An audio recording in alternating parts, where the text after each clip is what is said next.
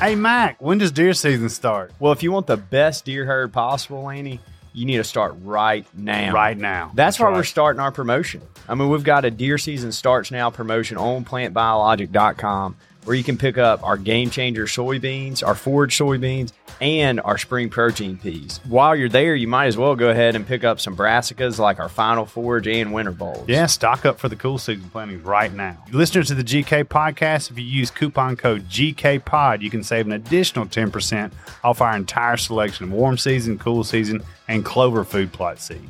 Get started today. Visit plantbiologic.com for an unforgettable fall. Once in a generation, a mind comes along, a mind that understands more than the average person. And now he gives you the chance to ask the burning questions in your mind. It's time for Ask Dudley. All right, well, they let us back for another week. One more week. We made it. You're saying there's a chance. That's right. We made it through the pilot. Appreciate y'all having listened to the last one. We've got another one for you here, another Ask Dudley. Yeah. So, Dudley, what kind of projects are you working on at the house or at the farm? At the house, the farm, work. Well, at the house, we have converted our little tomato garden that doesn't get enough sun anymore to a wildflower garden. Okay. So was that a painful process or like all right, let's yank these suckers well, out? you know, my wife calls our yard a freedom yard because, you know, I'm one of those people that a lot of people wouldn't want to be their neighbor. Yeah. But it is kind of tucked away. I just let leaves fall on it all the last couple of years, and then I raked all that back and threw one of our little mixes in, sprinkled that, and then I took a few plugs from the nursery, and I've got them every 4 or 5 feet. Yeah. And I'm doing that. And then around work, we've been collecting seeds. So we just started with Chickasaw plum. There's mulberries dropping. Yep. Don't want to miss out on any of that. Something tells me you enjoy the collection of the Chickasaw plum seeds more than others. Well, you get to eat those while you're collecting. Dudley and I recorded a video today. I don't know when that's going to go out or if it'll already have been out by the time this one publishes, but out in front, I mean, literally it's a, what do you think, 20-foot strip, 20 foot by a foot and a half. It's basically like a little, you call it it's like a parking lot island, but it's long. Island. Yeah. So otherwise, you know, that would just be basically asphalt or Bermuda or just something. It would just be nothing. But now it's habitat. It used to just be a fence in the middle of it, you know, that goes to our backyard, and it just got mowed. Yeah. But how many Chickasaw plums did you plant there, and how big are they now? Yeah, I think there's 10 or 12. I think this is year 5. Yeah.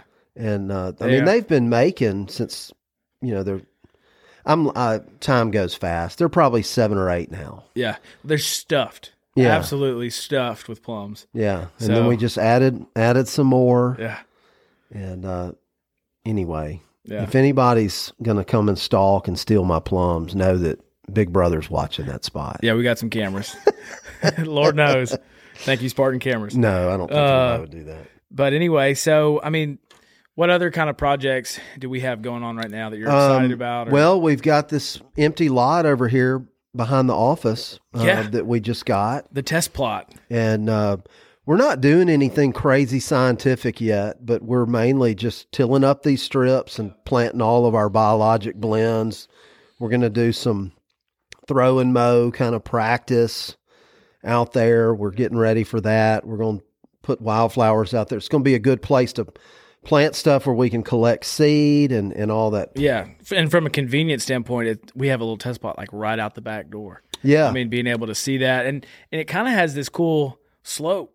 Yeah. Right? So normally, we get to test it along a slope. Yeah. Normally you would do the rows the other way, you know, paralleling the contours. But we decided to go downhill. So it goes from a sandy clay loam that's really easy to dig to this really rich clay loam that's pretty hard to deal with. Yeah. But it's pretty cool to be able to get that cross section. Yeah. So we, all the different soil types, so we can maybe say, we might need to do something over here, or give advice for amendments, et cetera, et cetera. Right. So, all right. So last week we had some questions, and I think we'll have this a lot where people will ask us, people have follow-up questions. Okay. So there's one follow-up question that I have that I wanted to ask you about. On the timberland lease question, somebody said that they felt like we pretty much focused just on spring for turkeys. What could you be doing in the fall? Again, this is more geared towards turkeys than the deer lease, but what could you be doing in the fall and winter? Yeah, and I'll be the first to say, when you're asked this question on the fly, I give an answer, and then I go back and listen. I'm like, man, I wish I'd said that. Yeah. So this will be, I don't know what we're going to call this section, but this will be our amendments section. I think it's great. Fact check ourselves. So obviously you're in a hunting lease, you're going to deer hunt. Go ahead, in the few openings that you do have, I would establish a cool season food plot. You don't have to use every opening, but half of it, corners of it, things like that. Get some clover going, get a good brassica cereal grain clover blend going. They'll have something to munch on in the wintertime, and it'll be a little strut zone in the spring. They can get bugs from. That's the first thing that comes to mind. And you really can't get into the woods a lot. They're not going to let you burn. So you're limited. I'm not really a big feeder person, but in states where you can do that, you could put a couple of feeders out in some of these openings to, keep some things around. Yeah. But I'm trying to be creative. It's hard to come up with things to do where your hands are tied so much. Yeah. So I hope you're listening, timber companies. Let's improve the recreational value and do the right thing. Let's help some wildlife and start letting folks do more. So I hope I don't get in trouble for that. Oh, well, I said it. I like it. There you go. All right. Well, really, we've got a lot of questions here. So I'm pretty much just going to roll through these. With it. All right. So a friend of mine, a fellow named Eric Reinhardt, his daughter, I think this is awesome. His daughter for Christmas and for her birthday is not asking for a bunch of stuff. What she wants is fruit trees. That's so cool. Awesome. Yeah. But anyway, so he had a question for you. Can I spread fresh sawdust instead of mulch? I can get sawdust for free. Yeah, folks are going to say that wood can tie up the nitrogen, which it can. We have to deal with that at the nursery where we grow in mainly pine bark, but there's wood in there. And so when microorganisms are trying to eat up that wood and break it down, this can get confusing, but the wood will tie up the nitrogen. So the nitrogen will go to the wood to help break it down instead of going to your plants.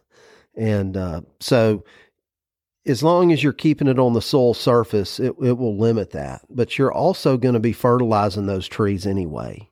So put a little fertilizer in the ground near the fruit trees when you plant so the roots can access it. Yeah. We talked about that last week or last episode about putting just a little tablespoon size, burying it in the ground off to the side. Yeah. So that the roots can go and find it. Right. But any kind of organic matter that's on hand, whether that be leaves or pine straw or go get some of your old grass clippings, bring a rake and rake up some stuff from the nearby woods and put it around your trees. Any kind of mulch can help. Plastic, sheets of square plastic can be used as a mulch. And that'll trap the water trying to come out of the ground. It'll cool the soil surface. Is that something that, so could Eric get a sheet of plastic, cut it in a circle, stick it around the base, and then cover that with the mulch just for optics? Absolutely. Folks will do that too. Yeah. Okay. So anything that's just basically going to be a vapor barrier, something that's going to capture water, push it back in to keep those roots moist. Right. I'd probably draw the line at something that's just extremely aromatic, like cedar. Yeah. Is that because there's other chemicals that come out of it? Yes, they're called terpenes, and it's like a defense for that. That species is defense. Gotcha. That's why you don't have a lot of insects chewing on it and stuff. So I'd probably stay away from stuff like that. Okay. But. So to summarize the question, it's fine. You want it on the soil, not in the soil, because you don't want to tie up the nitrogen cycle. Correct. Okay. The other kind of part two of this question was, is there any sort of concern about pulling a disease or a bug or a pest into your land from getting sawdust. I think this is going to come from like a cabinet company, or it's coming from a mill. Exactly. So it's untreated wood. That's the other thing. Let's go ahead and throw that out there. This Sure. is untreated wood. Yeah, it's not a good idea to travel a long way with wood. Like if there's the emerald ash borer that's killing ash forests all over the place. Yeah. Another non-native insect that got here.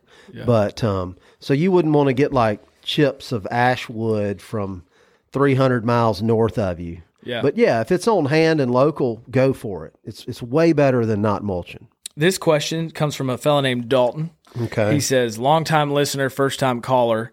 I hunt in central Arkansas on a working cow-calf operation. We do manage the habitat well and have implemented rotational grazing. Our fields are full of clover, but we have several areas that are underutilized. We have decent nesting and brooding habitat and a lot of clover and grasses in fields. What could we plant?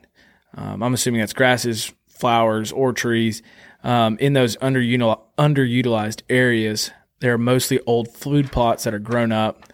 We do have a problem with hogs, so that's limiting us a little bit. What do you think? Gosh, he's already saying a bunch of good stuff that they're doing. Rotational grazing, that's the new cool thing to do with cattle, and it can just, it's amazing. There's a guy from around here named Alan Williams, and he's all over YouTube. He's really good at that rotational grazing. Yeah. He's a consultant. And I went to a nearby property with him one day, and he was taking a soil probe. So one side of the fence was traditional cattle, where they just more or less stay in the same area, get fed. He stuck the soil probe, and he had to be incredibly forceful with it to get it into the ground. And then he goes to his side of the fence, where he's been doing this rotational grazing, and it just goes in like butter. So anyway, the theory behind that is you move your cows around a lot from a really small area where they poop and pee all over the place and eat everything in sight. You leave them there quickly, then you move them to a bigger area. It somewhat simulates bison from back in the day. Yeah. And it builds the soil. So that's cool. Fields are full of clover, have several areas that we're underutilizing. We've got decent nesting and brooding habitat. What could you plant in those underutilized areas? Those underutilized areas are also good bedding cover, good brooding cover. So I would say stick some something like Chickasaw plum out. That's what I was Plant some gonna ask. persimmon trees. Yeah. I'm kind of envisioning like this little, if there's like a field edge and then there's some trees, and I'm imagining like there's this little hook with a low spot where it might stay wet, or it might just be like cows just don't get in there. I'm thinking something like you were talking about in the video that we recorded today, something like some clumps of those Chickasaw plums. Yeah, spaced or if apart. it's a really low spot that holds too much moisture, stick some cypress trees out there. Turkeys love roosting in cypress trees, but most cattle operations are very open. And so if you've got these underutilized areas, I'd start planting some trees. Get some oaks out there, get some soft mast out there. Keep a lot of that open stuff. That's awesome. So you got all this thick early successional stuff everywhere. Plant some trees. I like it. This question comes from Rob Bailey, outside of Nashville, longtime listener and friend of the program. He wants to know about managing underbrush when burning is not an option. This is from the property that I've seen it. It's a beautiful place outside of Nashville, but it's very vertical and a lot of hills, a lot of topography, and it's mostly hardwoods. 80% plus hardwoods. There is some cows on it here and there, so maybe that's why burning's not an option. But what would you do there, Dud? Well, if it's a lot of hardwoods, there's probably a lot of canopy closure anyway. But there may be some areas where there's probably some kind of invasive species creeping in, keeping it really thick. It can handle the lack of sunlight.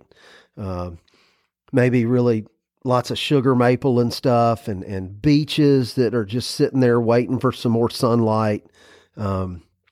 So if you can't burn, you can always, and being that it's so hilly, you may not be able to get a skid steer with tracks and a mulching head. It may be too thick for that, but that could be used. So using a mulcher head for something like that, would you have to remove the chip that you get off that, or is that okay to do? There's different schools on that. A lot of people say you should remove it because it's tying up nitrogen and it doesn't go away. I tend to like leaving any kind of organic matter and just being patient with it. But another thing you could do is get in there with like the weed eater with the circle saw blade attachment. Yeah, cutting and take out a bunch of those really small hardwood stems. Again, things like beeches and sugar maples, some of your more shade tolerant hardwood species. And I know that's not what he was asking, but again, it sounds like there's a lot of closed canopy. You might want to take out some undesired trees. I was going to ask about and get some little thickets going in there. Yeah, I was going to ask about thinning. Is that potentially an option? Yeah, you could go in there and thin it. Would you thin it and remove those trees, or would you just thin it and let those trees fall where they are? Well, if they're non-merchantable trees, you could just leave them where they are. But if it's something that you can get paid for, might as well take them out. Any other non-burning controls? Yeah, you can do hack and squirt. You can do basal bark treatment. There's a whether it's mechanical or chemical, you can do either of those or a little bit of everything. I gotcha. Undesirable trees, just so we don't get follow-ups. I mean, what are some quote unquote undesirable trees that you might remove? I don't like calling something a trash tree. Right. That's not my thing. And I mean, I even like, people say sweet gum is the ultimate trash tree. It depends on where you are and what species you have around. So undesirable in that neck of the woods, if they're natives, I would say beech could be considered undesirable. Even though it's a good tree to have, you don't want just a whole lot of it. And usually you have a lot of beech when you're not burning. Yeah. Because it has such thin bark. So you might want to get rid of some of those. You might want to get rid of a few maples, a few ashes, things like that. But really, you just want some sunlight on the ground. So, or if you know your oaks really well and know which ones drop a lot and which ones don't, you could take out some of those individuals that don't drop very heavily. Well, so this next question is from Stevens Howard. I think it's kind of related. He's talking about what tree combos could you plant or add that have a overstory, midstory benefit. So say you're like Rob there, and you thinned out some trees. Are there some other trees that you might come back with in place of those less desirable trees, beeches, ashes, those sorts of things? Well, the site is going to dictate really what wants to be there. And it depends on what kind of disturbances you're doing, if you're running fire through it, if you're not. And I'm not really sure where Stevens is, but I'm just thinking you want diversity. Yeah. So you want a little bit of everything. You want red and white oaks. You want soft mast. You want hard mast. Can you talk about soft mast and hard mast for those who may not? Yeah. No. Hard mast is like hickory nuts and acorns. They're hard. Soft mast is usually what we refer to as fruits, persimmons, black cherry, black gum, even things like blackberries and stuff. You could probably consider that soft mast, even though it's not a tree. Gotcha. Plums. Tree combos, you just want to look around and see what you've got and see what you're lacking.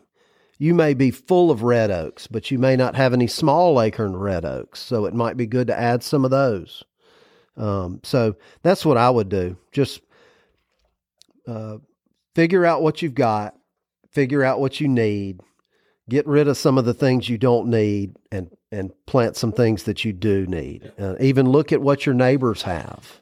Do you recommend just going all out on something like this, or do you recommend kind of like sectioning off your property and testing it? Or areas? doing it a little bit at a time. Whenever somebody calls me and says, I just got this farm, I've got a big budget. Even though we're into selling trees, I talk them out of it. And I say, why don't you come up with a 5-year plan? Yeah. You even may change your goals in a couple of years. Or if you plant 1 million trees and you may come back 5 years later and be like, why did I do this? Yeah. So, yeah. Okay. Anyway, that's kind of a broad answer, Stevens. If you hear this, give me a call sometime and we'll get technical on exactly where you are and come up with a plan. Sounds good. Spearman 895 asks, what native plants or grasses to plant under thinned 25-year-old pine trees in South Carolina? I followed up with him and asked about his soil type. He said it's clay loam. Okay. So I don't know if that matters so much for native grasses, but there you go. Yeah. So when you're thinning pines, oftentimes they do what's called like a 3rd row, 4th row, or thin row thinning, where they take out a whole row. Sometimes they do that with selection. So they will take out trees also between those rows that they take out. But oftentimes those rows are completely cleared. So it's like a long straight road now. So there's a lot of space probably. And there's sunlight. Yeah. And considering that pine trees have needles and, it's more of a dappled shade, oftentimes you can get away with growing more stuff because there's more sunlight hitting the ground. But then in 5 or 6 years, the pine trees grow back together and then you're lacking in sunlight. So what I would do in a situation like that, if you got a tractor and a disc that's small enough to go between the rows and you can, try to create a disturbance. Oftentimes these thinnings are followed up by aerial spraying, or they may come in there with a skidder and spray to get rid of unwanted species that pop up. So you've got to be cognizant of that. You don't want to go planting a bunch of stuff knowing that they're going to come in and spray behind you, but just doing a disturbance, you're probably in that area, you're going to get a lot of blackberries and you're going to get a lot of native grasses. So what you can do is create a disturbance, but you could also plant some seeds. Like we've got those flower and forb blends, and you could supplement your disturbance in our seed plugs. Yes, our grass plugs. and put some of that in there. Ragweed would really be good. That's birds like it, deer like to eat it. If you're creating a disturbance and say blackberries come up, are you going to do like 100 yards and then a gap and then 100 yards? I mean, because I'm thinking that would be obnoxious to have to go every single 3rd row. Well, I'm just thinking about like, do you do 100 yards in a line and then leave like a 20-foot gap so you could walk through or get equipment through or vehicles through if you had to, instead of just like sectioning it off entirely? Absolutely. Okay. I've even seen where people have gone in with chemicals on one row, spray a broadleaf herbicide to kill broadleaves, and you get a bunch of grasses. Yeah. Then you can go over to another row, spray a grass selective herbicide, and have broadleaves come back. So you've got a mosaic of different types of early succession. Diversity. Yep. Yeah. This one is not on our little cheat sheet here. Ethan Hall asks, if I find a hickory seedling, is it safer for me to leave the plant there where it was happy and seeded, or should I pick it up, put it in a pot so it can get larger and then replant it? I would say just leave it. Leave it. Does he need to clear away anything? Is there anything he can do to make it? Well, you could always put a tree tube around it. Okay. It absolutely needs to be in full sun. Otherwise, you're more or less wasting your time. Do some weed control around it. The thing about hickories or anything in that group, pecan, hickory, walnut, they have a very dominant taproot, and they're incredibly difficult to grow in a pot. Right. So you're saying if you try to get that out, you may cut that taproot off. You'll probably damage it more than you'll ever help it. Yeah, it wants to send a taproot to the center of the earth before it starts growing. And if you sever that taproot, it's never going to do anything. I gotcha.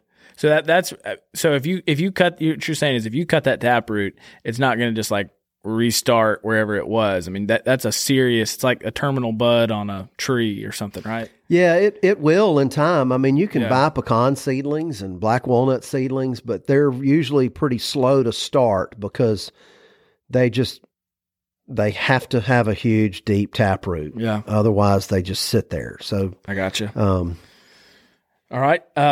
John Ford asks, best tree that you prefer to plant around a dove field, looking for shade and food.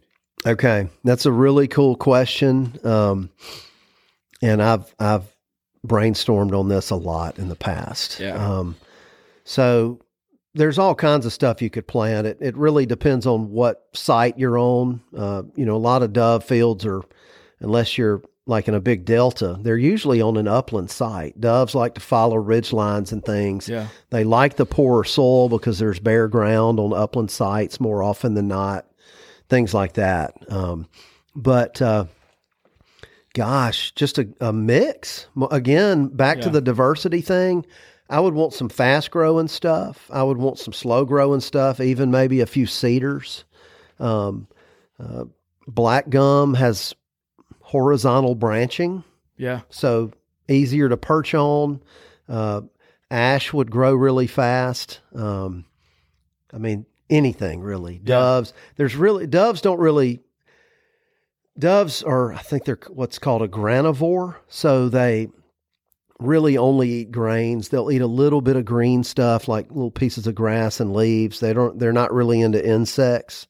So if you were planting things that would drop seeds, hackberry drops those little bitty seeds. Black gum drops a little bitty seed. Mulberry.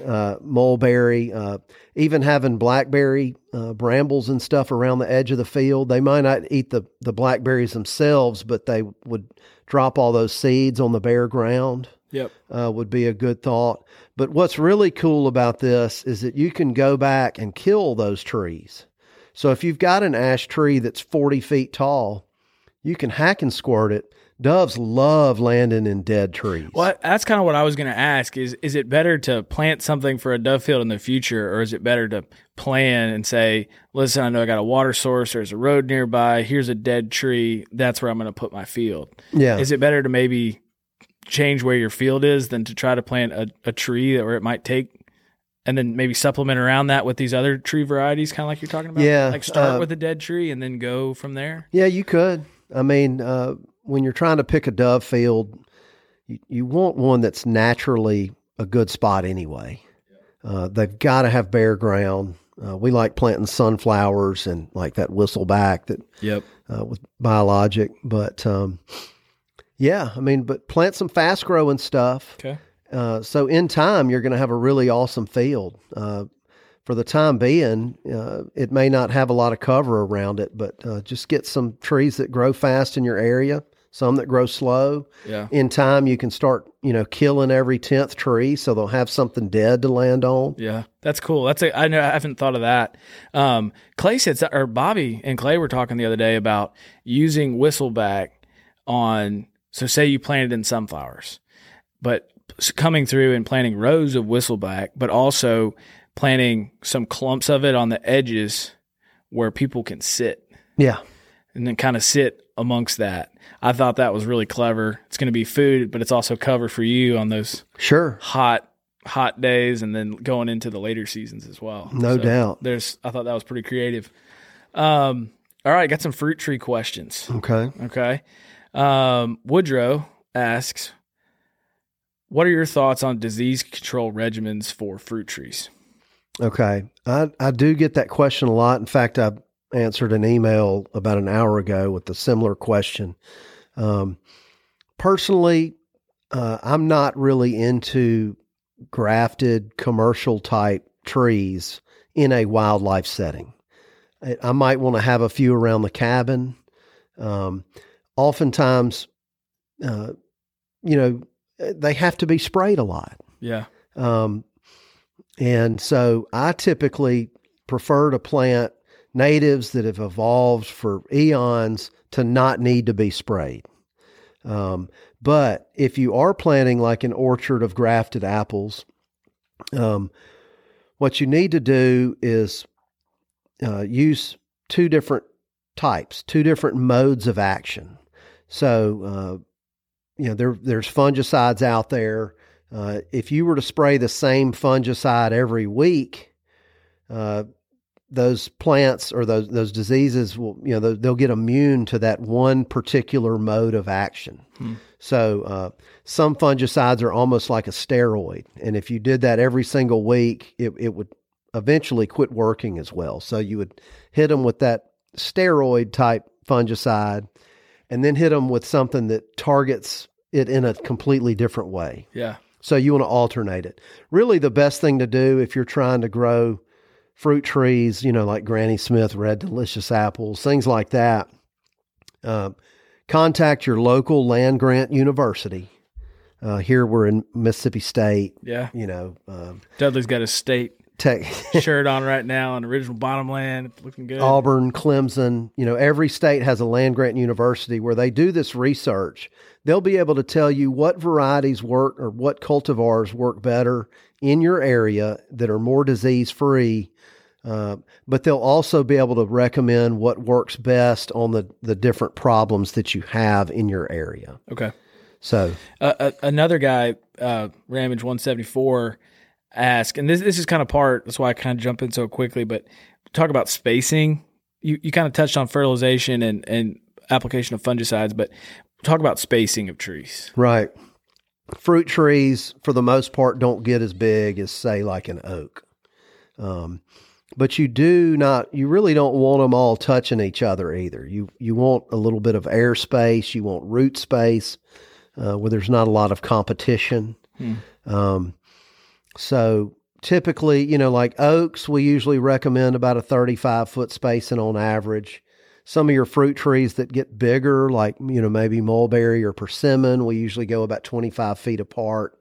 Little dwarfy apple trees, you can go really close. You may go 10 feet apart.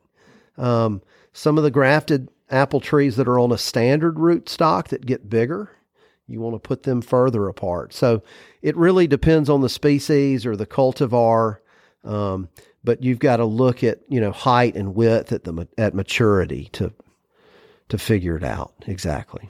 So Jet Johnson, not the football player Jet Johnson, asks, what is chufa and should you plant it for turkeys? Turkeys absolutely love chufa. Chufa is the exact same, believe it or not, the exact same genus and species as yellow nutsedge, which is really considered a weed unless you're a duck hunter. They like sedges. But, in an agricultural standpoint, it's considered a weed, but it has been selected for years and years for that. I don't even know if it's a tuber. I think you would call that a tuber. I think so. It tastes like almonds. I remember a long time ago, my dad ordered some and he's like, taste this. Man, they're incredible. But you get a tuber off of a yellow nutsedge and it's incredibly bitter. Yeah. It's smaller and you immediately want to spit it out. Okay. But it's the same thing. But that's a palatability issue. Yeah. Turkeys love it. They prefer well-drained, sandier type soils like your sandy loams. Like South Carolina. Yeah. We've got some friends in South Georgia. Carolina. Even though it's that they call it red clay, it's also pretty sandy. Yeah. It needs to be loose. Similar to like if you're planting potatoes, you don't want to plant them in a heavy clay. Yeah. You want more roots and more aeration and looser soil so they can make more tubers. Right. And so that the turkeys can scratch at it. Exactly. Get them up. So a question that I have, and I've heard of some people doing this, can you, if you don't necessarily have one of those places, like you're in West Tennessee or somewhere where you just don't have that soil type, can you plant it in these places and then maybe run over it with disc or, a couple of different times during the season? Is that, first of all, is that one legal? And two, is that a good management practice? I do believe that, and ask your game warden. Yeah. I'm not a Okay, yeah. So, caveat, it may differ by state. right. And then with waterfowl, you're not supposed to disturb anything. Okay. And people will use that for waterfowl as well. So keep that in mind. Yeah. But for turkeys. But for turkeys, you can run a disc through it, and that'll tell them where it is. Yeah. And you can grow it in clay soils. Yellow nutsedge grows in clay soils. It might not make quite as many tubers, and you probably would have to manually disturb it to help them find it. I have a harebrained idea. Okay. Could you bring in like a dump truck load of sand and some other things into an area and mix it well into the soil in, say, a half acre and make a well-draining chufa patch? Yeah. I mean, you probably could. Yeah. Adding sand to the soil, the problem is you're not going to get it more than 6 inches deep. So it's just going to run into poor drainage again. Gotcha. So usually when you try to amend a soil to improve aeration, you want to add organic matter. So if a soil is predominantly sandy, it's usually going to be sandy pretty deep and have good drainage. So if you're wanting to improve a soil, instead of throwing a bunch of sand out, you would want to improve the organic matter content. So could you do something like planting brassicas, something that's going to go in and kind of open up the ground and decay in there, and then maybe do that for a year or so and aerate that soil and then come back in with chufa? Sure. You could run a subsoiler through it to improve the drainage, something like that. Cool. A question, this guy's name is either Ganahan or like something Hanahan. I don't know. You know who you are. He's got a problem with sweet gums continuing to resprout on a 40-acre piece that is on a burn schedule. Okay. He keeps getting them and getting them. And yeah, G. Hanahan maybe might already know this, but most folks want to burn in February and early March just because it's cold, it's easy. They feel like it's safer because it's cold outside. But if you're trying to kill like an early successional tree species like sweet gum or green ash, something like that, when you burn it in February during the dormant season, all of the energy for that plant is stored down in the roots. So you might top kill it, but it's going to be able to resprout very easily. If you were to run a fire through it in June or in May after it is leafed out and it's actively growing quickly, a lot of that energy reserve is in the upper portions of the plants now. And you can hit it a lot harder by doing your burns during the growing season. If he's doing that and they keep coming back, I don't know what to say. And increase your frequency. Burn it every other year instead of every third year or something like that. And you may have to do some chemical control. Gotcha. If it doesn't quit. Get some goats. It sounds like it is a bottomland site that wants to be in trees anyway. So you may want to switch over to a more upland area that's not going to be as conducive to having a high site index site for sweet gum. So consider that as well. Okay. Wes Spencer asks, what is the best way to deal with multiflora rose? And I ask, what is multiflora rose? Multiflora rose is an evil, non-native invasive, and it is a rose. It's in the genus Rosa. But I want to say there's actually several non-native species of roses now that we consider multiflora rose. So that said, I've even seen it around here. It's not quite as bad, but there's places like in Missouri. I think it's in every county in Missouri.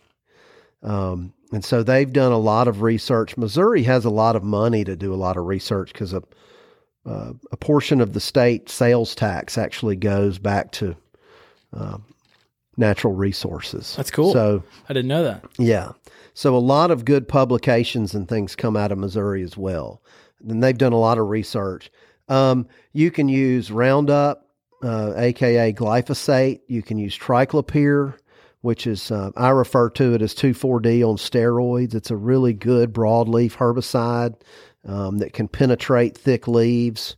Let's see, dicamba works. There's a chemical called fosamin. And you can either do like what's called a cut stump treatment, where you cut it off and then paint the cut portion while it's still like drawing. Right. Yeah. As soon as you cut it, like you can rig like a sponge on a stick. And they even make something you can probably order in forestry suppliers. So you cut it and then dab it with that. That seems like a pretty effective way of like hyper local, not broadcasting it. Right. Nothing, you don't have to worry about drift like you would with something like dicamba or something. And I'm not going to get into solutions and percentages. Read the label. There's foliar applications for it, and then there's cut stump applications at different dilutions. And then look at it, Google it. And Missouri has a wonderful publication about how to get rid of it. Cool. Let's get the link for that and we'll put it in the show notes. Okay. Does that sure. work? Okay. Sure. Okay. So something kind of out of the questions for now, but let's talk about using power line right-of-ways, gas company right-of-ways. Okay. How can you, because that's something I've thought about, and I've seen some people, a lot of times what I see maybe like a green plot or something, and there's deer stands because you can see a long way. Sure. But what are some ways that either you can establish a prairie, establish bedding cover, something like that, and how would you need to go about communicating with either the gas company or the power company for making sure that they don't either, one, don't want you to do that, or two, aren't going to come through and spray it and kill all your hard work and money? Right. They don't like bad publicity. So they're usually going to be pretty open to your ideas. So, for example, at my farm, we have a marathon gas pipeline that goes through it. I believe it's 60 feet across, so it's a 30-foot radius from the pipe out. Yeah. That they have an easement and they have to keep it clear. They don't want little baby trees coming up in it. Yeah. If they ever had to get in there in emergency, it needs to be short and accessible. There's also a phone number. So every 100 yards or so, like a marker, right? There's a marker. Yeah. And there's a phone number on that, and you can call them. I actually have the guy, he's really friendly. He has a Cajun accent on my phone, and I can call him. And he calls me and says the mowing crew is probably going to be coming through in August. Just letting you know. Yeah. And I can even say, look, we actually were going to spray that, and they'll avoid it. They're very friendly. As far as power companies, I don't have as much experience with that. Yeah. But, you can contact somebody at your power company and see if you can work something out with them. Sure. There used to be a program through the NWTF where they were a liaison of sorts with these power and gas companies. I can't remember what they called it. It had a like Project Help maybe or something. But it's a great, if you have nothing but trees on your place, it's a great way to have some early successional habitat. And so you can mix it up. Some of the lower places that have good moisture, you can have a little clover plot, start going up the hill, have some native grasses, have some wildflower areas. You might even, if you own it, you could probably do some hack and squirt on the edges. I love doing that, and create some thicker cover on the edge where deer and things can bed in and come out and eat later. So great source of an opening if you have one on your place. Yeah, because I'm just thinking about that. I mean, over the course of the country, that's probably millions of acres. Absolutely. That can be put into prairie or something that's better for wildlife. Talk to your friends at your conservation organizations and see if we can get some of these programs back in place. Yeah, that would be cool. Well, Dudley, I think we covered a lot of ground today.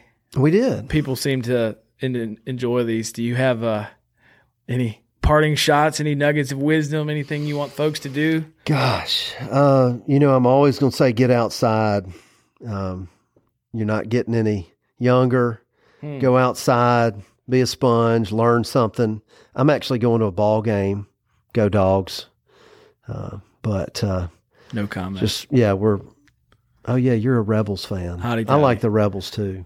But yeah, it's 5:00. We're about to head home and go see our families, and I'm going to a ball game. Man, sounds good. All right, well, send us your questions. Send them to Dudley. Send them to me. I guess we didn't really introduce ourselves. Hey, I'm Rob. Sorry. I'm Dudley. So send your questions in. You can send them to me. Send them to Gamekeepers. Send them to Native Nursery.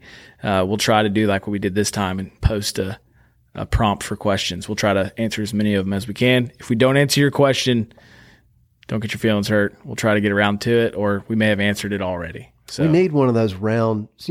One time I said round to it, and somebody produced this round thing that it's a round said to it on it. Yeah, we need to get around to it. Yeah. So, all right. Well, thank you for joining us for another episode of the Ask Dudley podcast. Say goodbye, Dudley. Goodbye. Thanks for tuning in to this week's episode of the Gamekeeper Podcast, and be sure to tune in again. Subscribe to Gamekeeper Farming for Wildlife magazine, and don't miss the Mossy Oak Properties Fistful of Dirt podcast with my good buddy, Ronnie Cuz Strickland.